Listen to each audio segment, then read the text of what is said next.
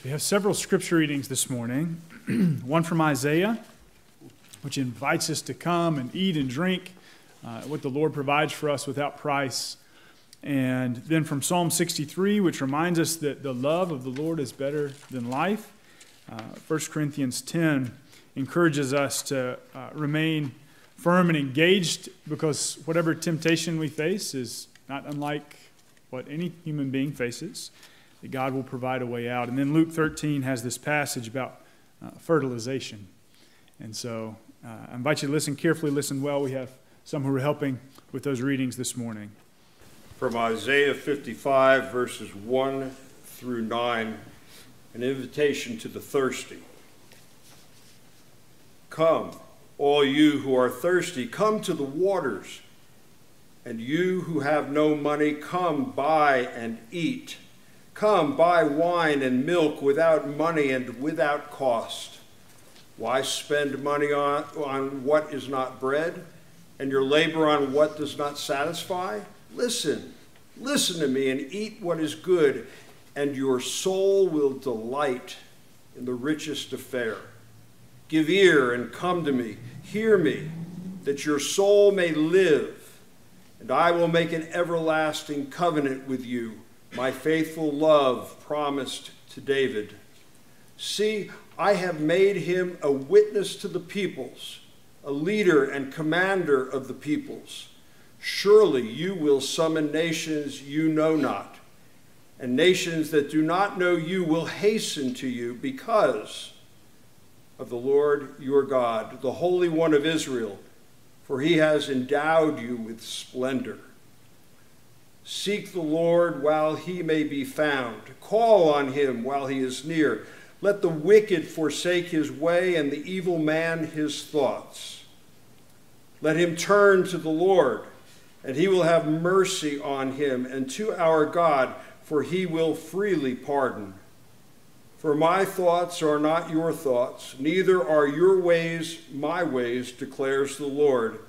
As the heavens are higher than the earth, so are my ways higher than your ways, and my thoughts than your thoughts.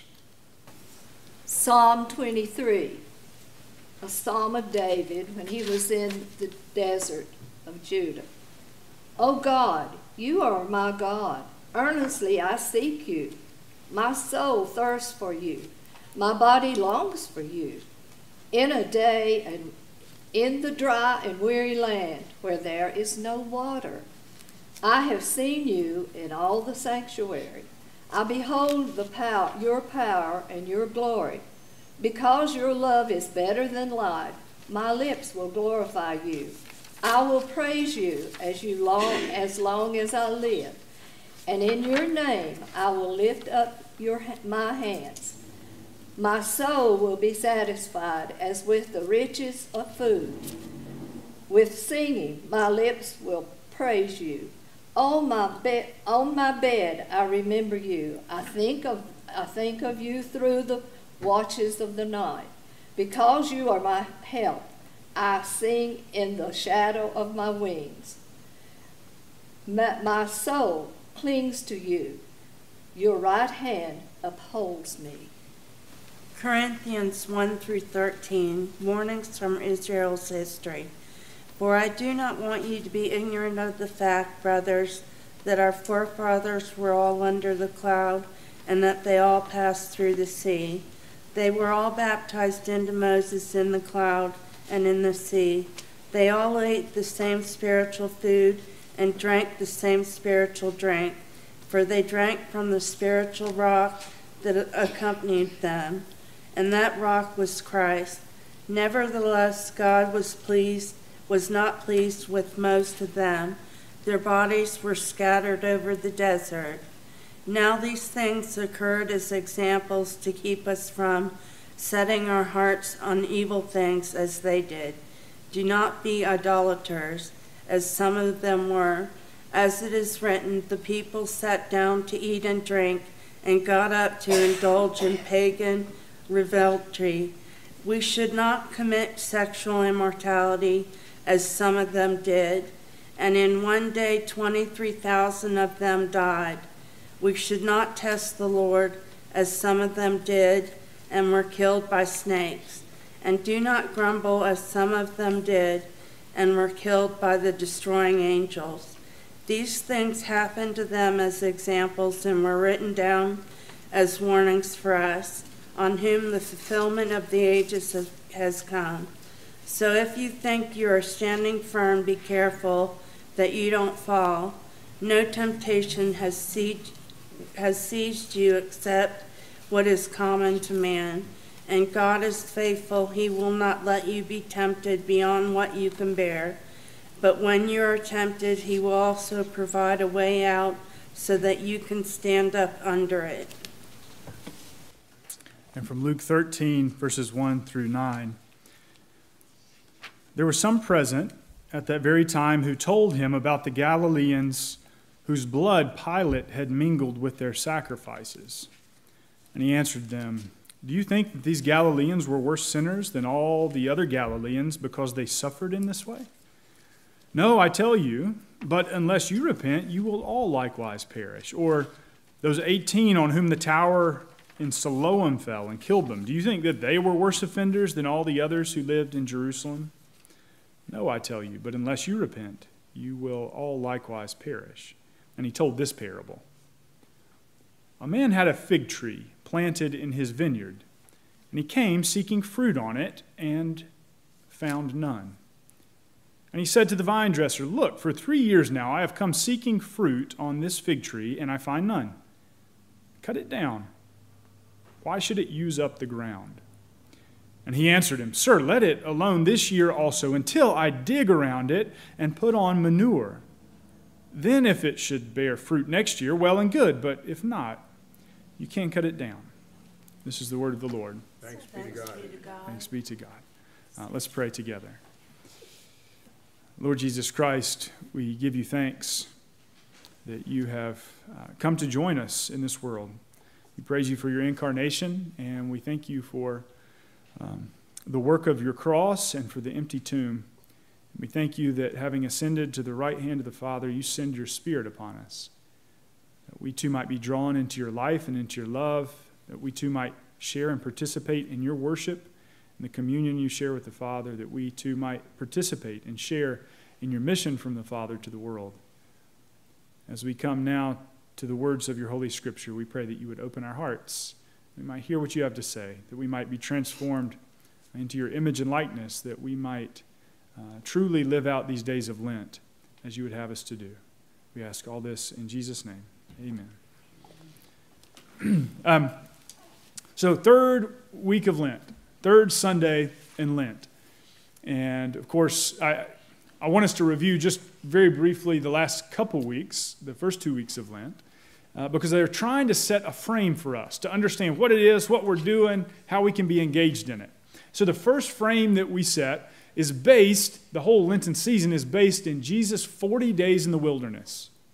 He goes into the wilderness, led out by the Spirit, and he struggles there even as he enters into fasting and prayer. He's tempted by the devil. He does not give in. He emerges victorious from that time. And so our 40 days of Lent are a preparation, an intentional journey into the wilderness to struggle that we too might arrive to this new Easter life, which we share in him. And so we framed this in terms of Christ's trip into the wilderness and his return back, having been changed and strengthened in his life. We compared that, remember, to Bilbo Baggins, the hobbit who went on this trip there and back again. This voyage and return pattern is common to stories because it's common to our lives. We step into something new and strange and difficult, and we struggle a bit, and then we sort of come back and we're different now.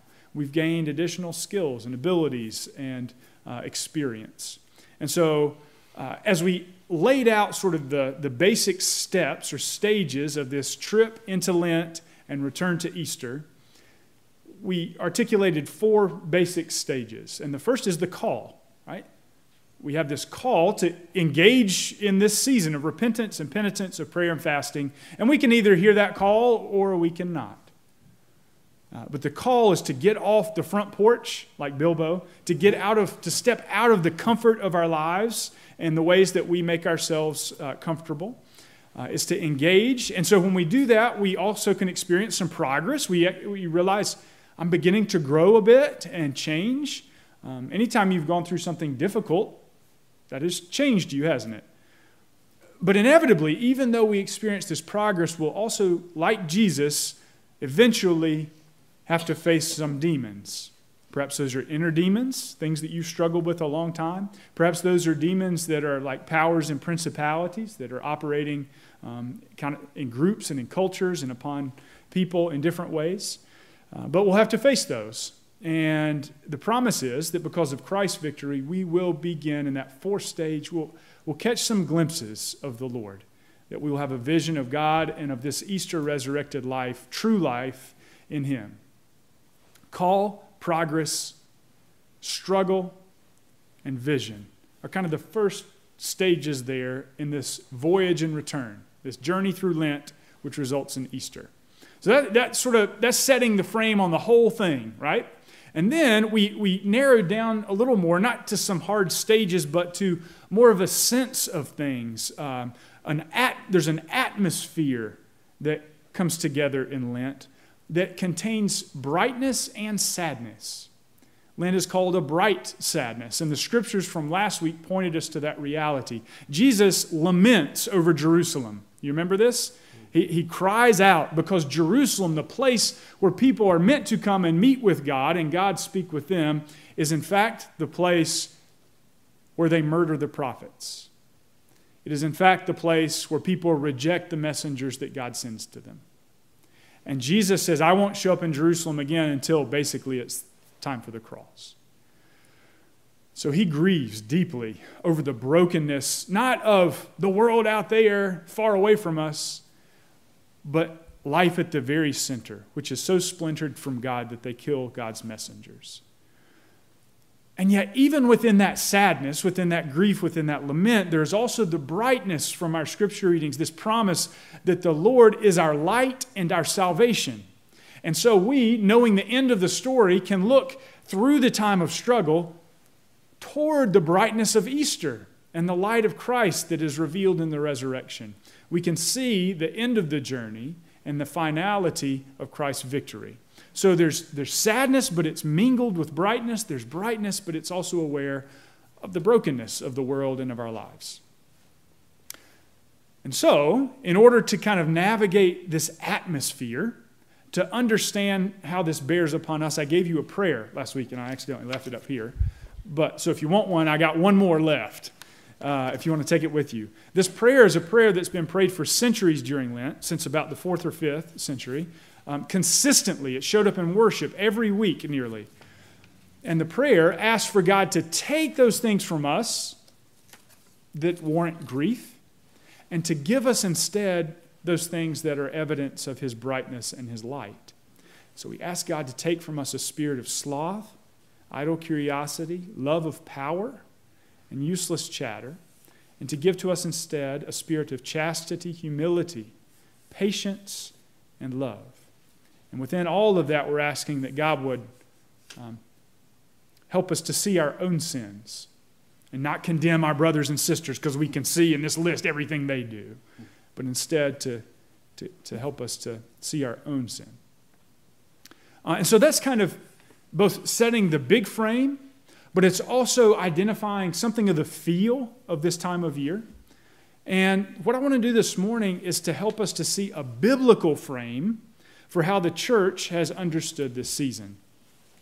And in this biblical framework, for centuries, the church has we've been reading consistently more scripture in worship. And there comes with that the struggle to pay attention and really take it in, but also the goodness of just how often do you really hear scripture read over you for maybe 10 minutes, probably just once a week. It's not a whole lot, actually. So there's this invitation toward it, but also challenge to really enter in and grasp it. But in the history of the church, we have read typically through the entirety of Genesis, Isaiah, and Proverbs during the 40 days of Lent. And those are some big books. All of Genesis, all of Isaiah, and all of Proverbs have set the biblical frame, have helped us understand What are we doing during Lent through those books? So what I want to do this morning is to just highlight a few aspects of each of those books by way of invitation. Now maybe, I'm kind of hopeful that after hearing this, you'll say, oh, well, I think maybe I'm going to read Genesis, Isaiah, and Proverbs this Lent. Because I'm hungry for this scripture. I'm hungry to hear these things that can help me understand better my passage through it, my journey and return, the brightness, the sadness, and everything in between, what God's doing in me. But maybe that's going to be a little much. And so maybe after hearing some of the things we highlight, maybe one of these passages will really stand out to you, or one of these books, and you say, that's the one. That's the one I'm going to focus on. I'm going to read Proverbs, or I'm going to read Isaiah, or I'm going to read Genesis. So listen to the framework that's being laid out here. Genesis helps us, as it pertains to Lent, it helps us to understand reality, God, and ourselves. Everything is there in Genesis. All the basic framework is there in that first book of the Bible to understand reality, existence, the world, that which is. And we understand reality as being created. That's the beginning of the whole thing. God creates. God speaks and things come to be. And, I think we can grasp that on a personal level, because did anyone here make themselves? Right? None of you were consulted, right, before you showed up on the earth, were you? No. Just like we are created, everything has been created, intentionally made by God, and therefore is good, because God has made it. But there's also an understanding of reality which recognizes that things are not as they ought to be, that there has been a fall, that there has been a fall into sin, into brokenness. Anybody seen anything on the news this week that would remind them of that reality and that truth? It's easy to look outside on a day like this and see how good and beautiful it is, this world in which we live. It is easy to come together with one another in church and receive hugs and smiles and encouragement and say, yes, this is good. And it's also easy to see images from a continent away and see the incredible devastation and suffering that is also present in our world. You can see the brightness. You can see the sadness. Genesis helps us to understand why that came to be. God has made things good, but there's also been a fall away from God and God's purposes. And yet the final word in Genesis is this, that God has also promised a covenant through humanity for the sake of the world, that all things will be set right. And so there's also hope.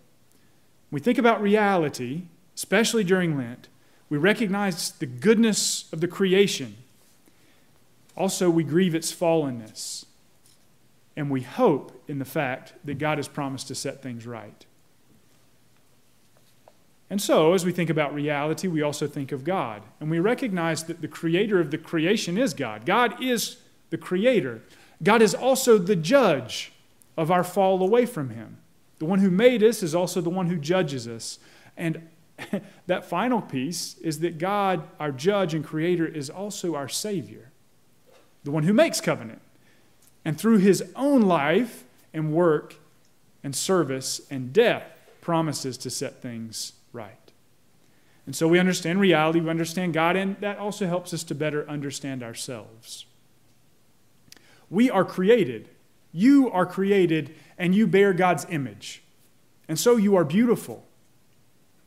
And yet you can also see in your own life and in your own heart aspects of yourself that are broken, that are sinful, that are not good or true. It's not just out there that we can identify brightness and things that we should lament. It's in here.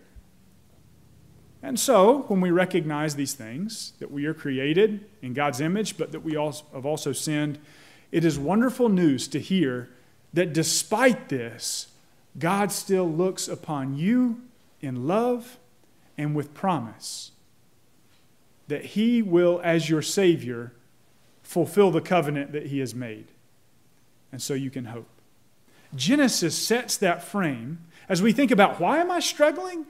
Why am I fighting against my ego? Why am I working against the things and my proclivities that aren't good? Such that God might live more fully in me so that I might share his love more completely with others. Why am I seeking this transformation of my heart and character? Well, Genesis begins to help us to understand the frame in which we live.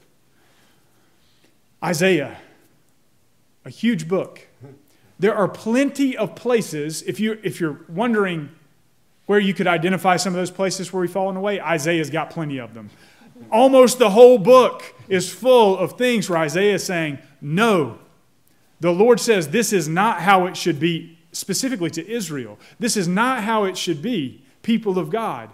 Here are the places where sin and brokenness has entered into your life and is distorting the image of God in you. Here's how that's working. But there are also, punctuating Isaiah, so many passages of brightness and hope. And these center around God's covenant promise, specifically as the mystery of how that salvific work will be carried out in the world through a Messiah, one who is promised to come, and through his own life of suffering and of sacrifice, brings salvation to us.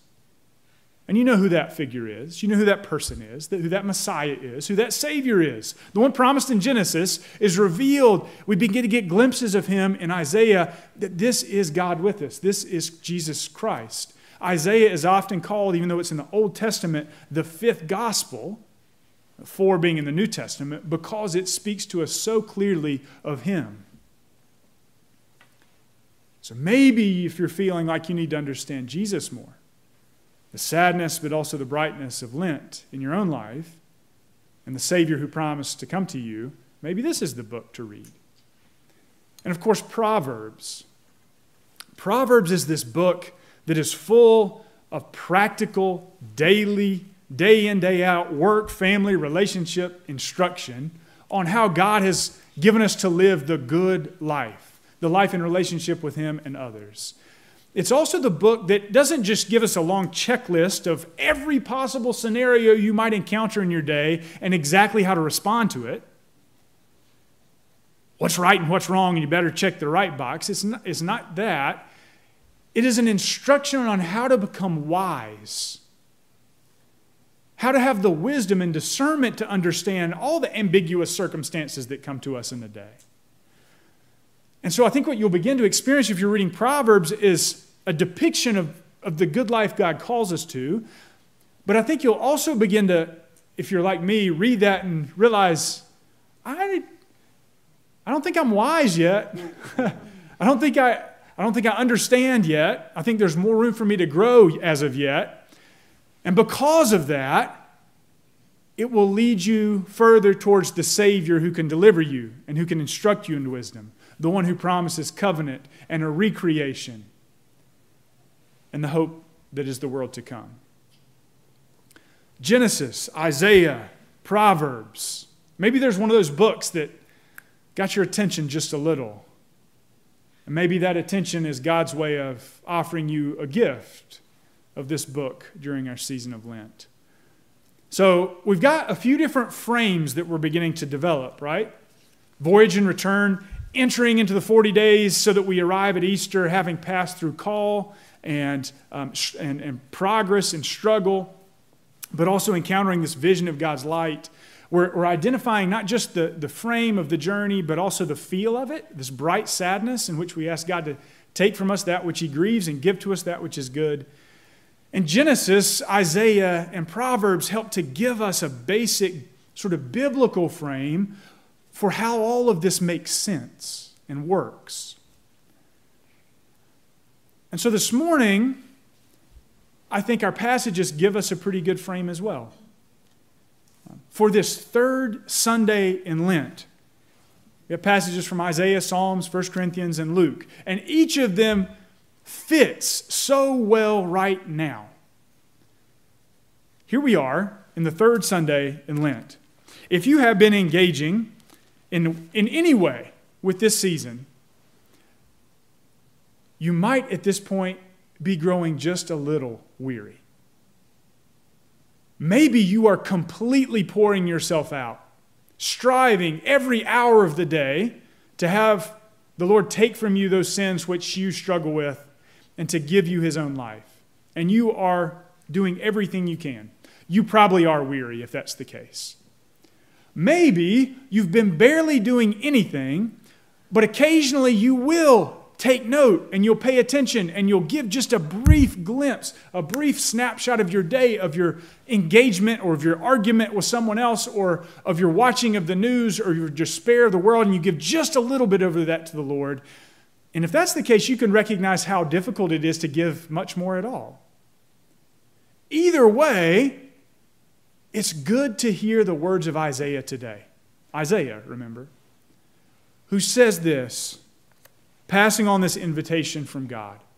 Come, everyone who thirsts, come to the waters. Come, buy and eat. Come, you who have no money. Come, buy wine and milk without money and without price.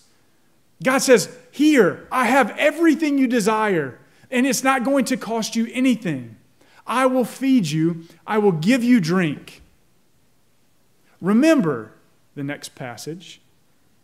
This question, why do I spend money for that which will not fill me up? For bread that actually doesn't satisfy. Why do I spend money on drink that never satiates my thirst? Why do you spend money? Why do you spend time? Why do you spend your thought life? Why do you spend so much of your day pursuing, trying to take in aspects of the world that ultimately won't satisfy you? That's what we're trying to set aside. And God says, what you really desire is me. Come, I give myself to you freely. That's why we're trying to set aside ourselves, because what we really want is God. And he's offering himself to us. A reminder that what we struggle for is on offer, freely and without cost. We come to Psalm 63. And we come to this passage and we remember, we're given a reminder of God's love. God's love for us. Again, it comes as someone who's been out in a wilderness journey. It says, as in a dry and a weary land, I thirst. My body longs for you as I've been out in the wilderness, sort of like our days of Lent. And yet then the psalmist says this, but I have looked upon you in your sanctuary, and I've beheld your power and glory. So the writers had a real encounter with God and realized because of that, he says this. I want you to really hear this. He says, because your steadfast love, O God, is better than life, I will praise you. Because your love is better than life itself. That's a hard word to hear. And it reminds me how often I interpret everything based on my life. I'm scared to give up my life. Why would I do that? What else is there then? It almost doesn't make sense to me. Your steadfast love is better than life. But then I'm reminded that so much of what I think is my life is not God. It's all my other things that I want to pursue or do or ideas I have or things that I engage with. And there's goodness in much of that. But the psalmist has truly encountered Almighty God in the sanctuary. And in that moment has understood without question that the steadfast love of God is better than anything else. And so why do we struggle? Why do we set aside our ego? Why do we set aside the fake life, really, that most of us spend most of our time pursuing because we're not immune to the fall either? The psalmist says you can trust that when you give that up, what you discover is better than all of that, better than anything you'd ever dreamed of. God's steadfast love is what you encounter when you get rid of those things. You experience it in a different way. And so, we're reminded to come, eat and drink. The Lord has himself to give. When you encounter the Lord, you'll discover that his love is better than anything that you pretended was life before. And then we come to to 1 Corinthians chapter 10, which tells us, don't give up. Don't give up in the struggle. Don't give up in the weariness. He says, there's not a temptation that you will face that is not common to all humanity. If we we're truthful with one another. In our Sunday school class, we're talking about how Adam and Eve hid from the Lord.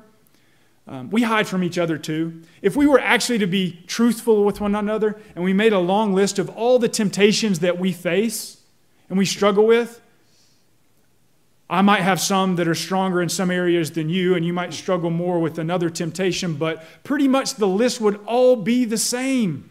We have the same problems, the same temptations. Paul says there's no temptation you'll face that's not common to everybody. And we hide and we're ashamed of these things, and we think we can't tell anyone else. And yet he says, God is faithful. And if you're tempted, God will also provide for you a way out so that you might be free. So don't give up in the struggle. We're halfway through Lent. And in the third week of Lent in the church, typically the focus is on the cross. That's the theme for the third Sunday of Lent, is the cross. But the theme is not cross as suffering and cross as death. The theme is on the cross as joy and deliverance and victory. There's different ways you can approach it, but the victory of the cross is the theme. And that is what leads us to our passage in Luke, which is amazing. It's about poop. Did you catch that? So, what's the story? Man owns a vineyard. He goes out to his fig tree, looks at it. No fruit. Barren. Looks dead. He says, what does he say? Cut it down. Get rid of it. How many years has he been coming out here to this tree? 3 years. Nothing. Nada. And the vine dresser, the one who cares for the trees, says, what? Well, wait a minute. Let me do 2 things. What does he say? The vine dresser wants to do 2 things to the tree. What's the first thing? Let me dig a trench around the tree and then fertilize it with manure. And let's see what happens. Let's see if in 1 year it bears fruit. If it does, great, well and good. But if not, we'll cut it down there. The theme of the third week of Lent is the cross. This tree that looks barren, that looks like it has no fruit upon it, that has no fruit hanging down, no leaf coming forth. And what happens at the cross? What happens in Lent? Lent is this invitation to get out a shovel and to dig deep into your heart and to dig out all the junk that's in there. And to do what with it? Place it at the cross. And what happens then? Jesus takes all the junk of our lives, all the sin, all the things that break down and make sick and destroy. He takes all of that to the cross, and then what comes? Not 3 years later, not 1 year later, 3 days later, what? Fruit. The tree that looks barren is the tree that brings forth life when we do what? When we take our sin to it and offer it to Christ, and Christ takes all that is ours and gives us all that is His. That's why we come the third week of Lent when we're tired, when the echoes of the call, which felt so strong in the beginning, have started to wane, and the struggle and the challenge begins to appear, when it's hard to keep our eyes fixed on the brightness, the vision of Easter at the end. It's why we come reminding ourselves of the big story of Genesis, of Isaiah and the Savior, and of Proverbs, which shows us how to live. It's why we come with a shovel in hand